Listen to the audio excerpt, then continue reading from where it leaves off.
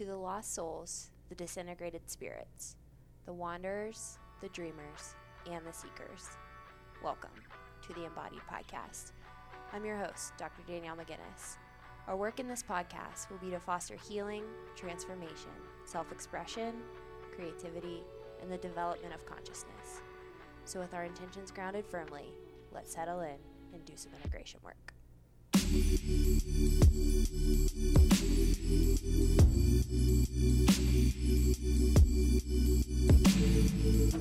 Hey friends, happy Sunday and welcome back to another episode of the Embodied Podcast. If you guys are loving what you're hearing on the show, I would really appreciate it if you slid over to iTunes, dropped a 5-star rating or a written review, and just let me know what you are loving about the show and what you want to hear more of. Those ratings and reviews help get the show organically into more ears and more souls across the world. So if you've already done that, thank you so much.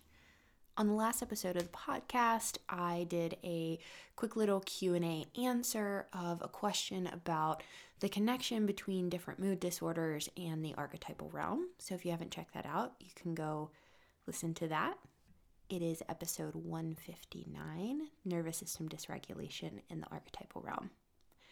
And in today's episode, I want to discuss another topic I got in that Q&A box, and that was the topic on stillness. And this is a really interesting topic because I think a lot of times we associate stillness with the place that we need to reach in order to integrate or connect to that deeply spiritual realm that lives within our system and around us. And while that may be true, I think for a lot of people, it's actually very, very hard to get to a place of stillness. And here's why.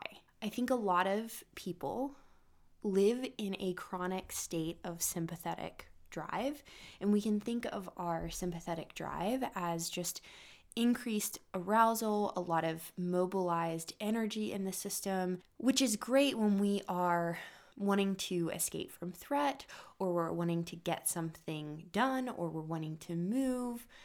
But it's not so great when we're wanting to get to this place of stillness or slow down or sit in meditation, because when we have that increased mobilization and activation and arousal in our nervous system, it can be incredibly threatening to sit down or to get to a place of stillness. And that's because if we have habitually lived in this place of being on, and our body is constantly in this state of mobilization, in this state of I can do this and go, go, go, that's also the same energy that helps us move around states of threat. And so that person, even though there might not be threat present, the nervous system has been habitually moving in this on state. And so it's as if there is some type of threat present in that higher state of arousal. It can feel like a state of hypervigilance, and it might feel like if we pause or sit in a place of stillness, that is going to be the moment that something bad happens and the threat is actually going to get us. Again, this makes no rational sense, but it makes all the sense in the world if we're tracking different nervous system states. You might have the question, does a person who lives chronically on or has a heightened state of mobilization energy, can they not also experience stillness? And I was really thinking about this, and I don't think that that's the case, but my invitation to a person who has that chronic mobilization energy is that we might get to stillness first by going slow. And when I'm working with someone who has this heightened mobilization energy, they might have a tendency to talk really fast or to fill in the gaps in our sessions. And it's really important for me as a practitioner to attune to that energy and not slow them down too slow, but maybe invite just a little bit of slowness or a little bit of what my mentor calls the art of interruption, where we can kind of pause and go back into that state where we're not slowly extending that pause too fast, too soon, but we're allowing the body to learn that by slowing down, we can explore. There can be states of curiosity. We can actually find safety in slowness. And so I wouldn't think for a person who has heightened mobilization energy that we would invite them into a place of meditation or just stopping the system, because I think the system is going to start going into a little bit of overdrive, and it's like, I gotta get out of here, I gotta get out of here, I gotta get out of here, this is awful, something bad's gonna happen.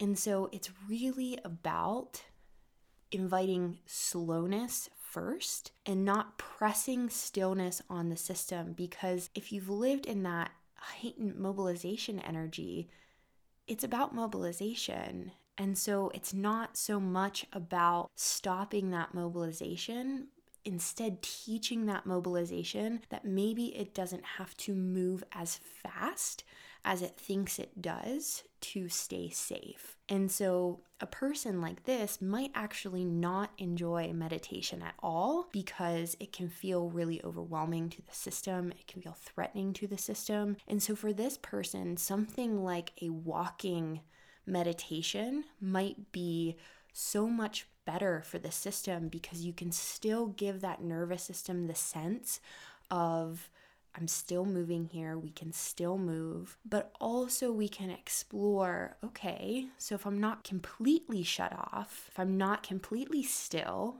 I can still go into a state of meditation or exploration or curiosity about the inner world. Really, what came up when I was contemplating this topic in particular was that I feel like for the majority of individuals that live in modern society have this chronic habitual state of mobilization in their nervous system.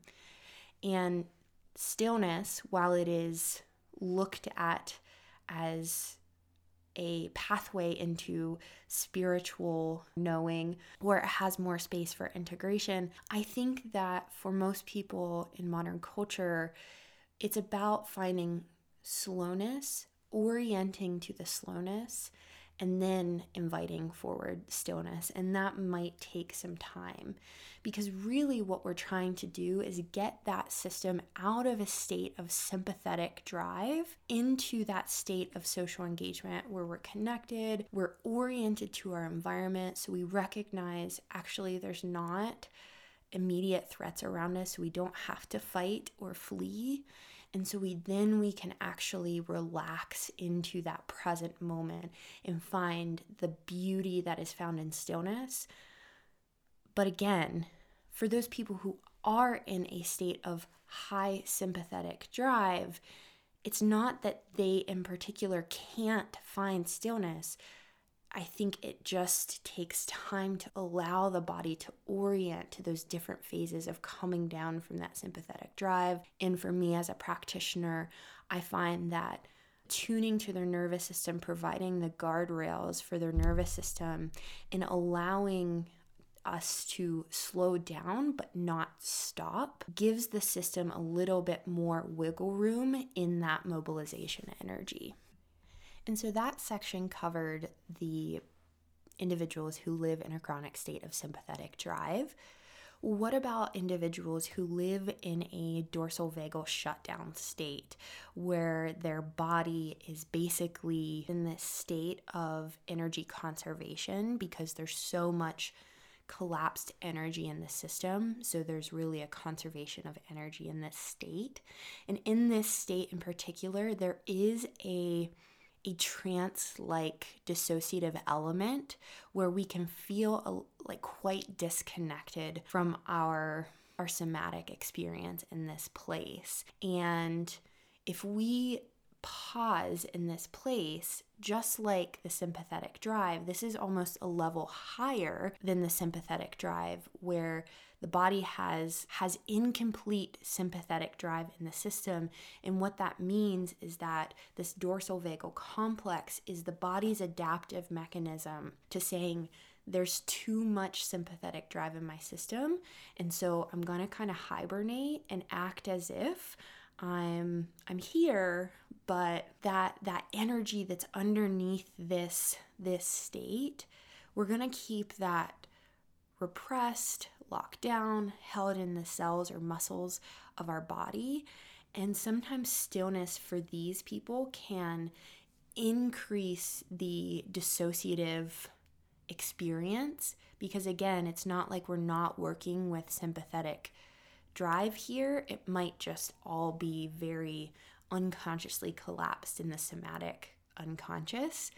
And so we really, with someone who is in a dorsal vagal experience or a dissociative experience, stillness coming too fast to the system can pull that person farther into dissociation, because that stillness is going to amplify all of that collapsed energy that's been hidden away from consciousness. And so for this person in particular, time and space to explore those in-between moments is so important.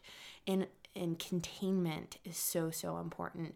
So for this person in particular, it might be incredibly hard to go into a place of stillness by yourself. But if you are in a place in which you are held, there's a container, and then there's a slow exploration, but there's still a little bit of movement, there's a lot of guidance here, that's going to help this person connect to what might be found in that stillness and allow it to be a little bit safer.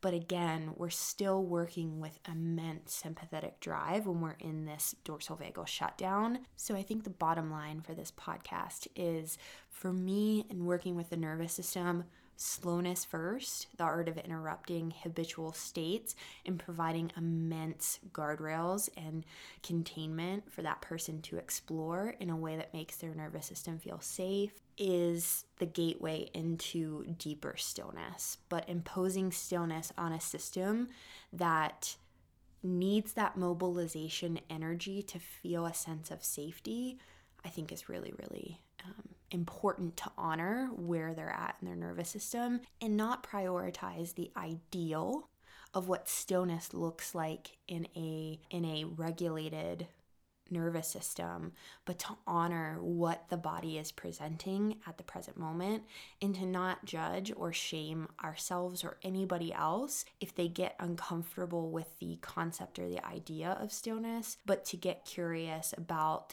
maybe how that can be invited in the system in a way that matches their body and allow their body to catch up to that spiritual ideal or that ideal place of integration, because there is plenty of creative ways that we can work with a mobilized system or a system that's shut down and get beautiful insights and beautiful integration, just as we would in a place of stillness or meditation. So couple show notes before I head off of here. The first, my fiance and I, Rick, are doing our 6th book club on The Soul's Code by James Hillman. And this talks about the idea of fate, destiny, and its influence on our character. I'm super excited for this one, as James Hillman is one of my favorite authors in the game. So that book club is going to start October 30th. It's a Sunday afternoon, and we meet once a month for 5 months. This book club is pay what you want. It's donation based, so you get to choose the price. And you can check that out in the show notes. And then secondly, I have an upcoming workshop series on the mother archetype, in which I'm also going to use a text by Sybil Burkhauser Ori. This is the mother, the archetypal image in fairy tales, to explore the different sides and different contrasting presentations of the mother archetype through the lens of myth and fairy tales. So this one I'm really excited about. The last workshop series I did was on The Wounded Woman by Linda Leonard, and it was an incredible group. And so I decided to do that again. This one actually starts the day after the book club, Monday, October 31st. We're going to meet in the evening, 7 p.m. Eastern Standard Time, and then we're going to meet every other week thereafter for 11 total sessions. And this one is also pay what you want. So these group offerings, donation based, they're just a way for myself and my fiance to create communities where individuals can begin to dialogue about the layers beneath the superficial, and we provide space for dialogue and questions and different explorations around these ideas and these topics. So if either of those offers look or sound interesting to you, you can head to the show notes, and all of the information will be on the websites in which you can find all of that information. And if you have any questions, please reach out, and I would be happy to answer those, and I'm really looking forward to it. So I will talk to you guys on Thursday. Bye, guys.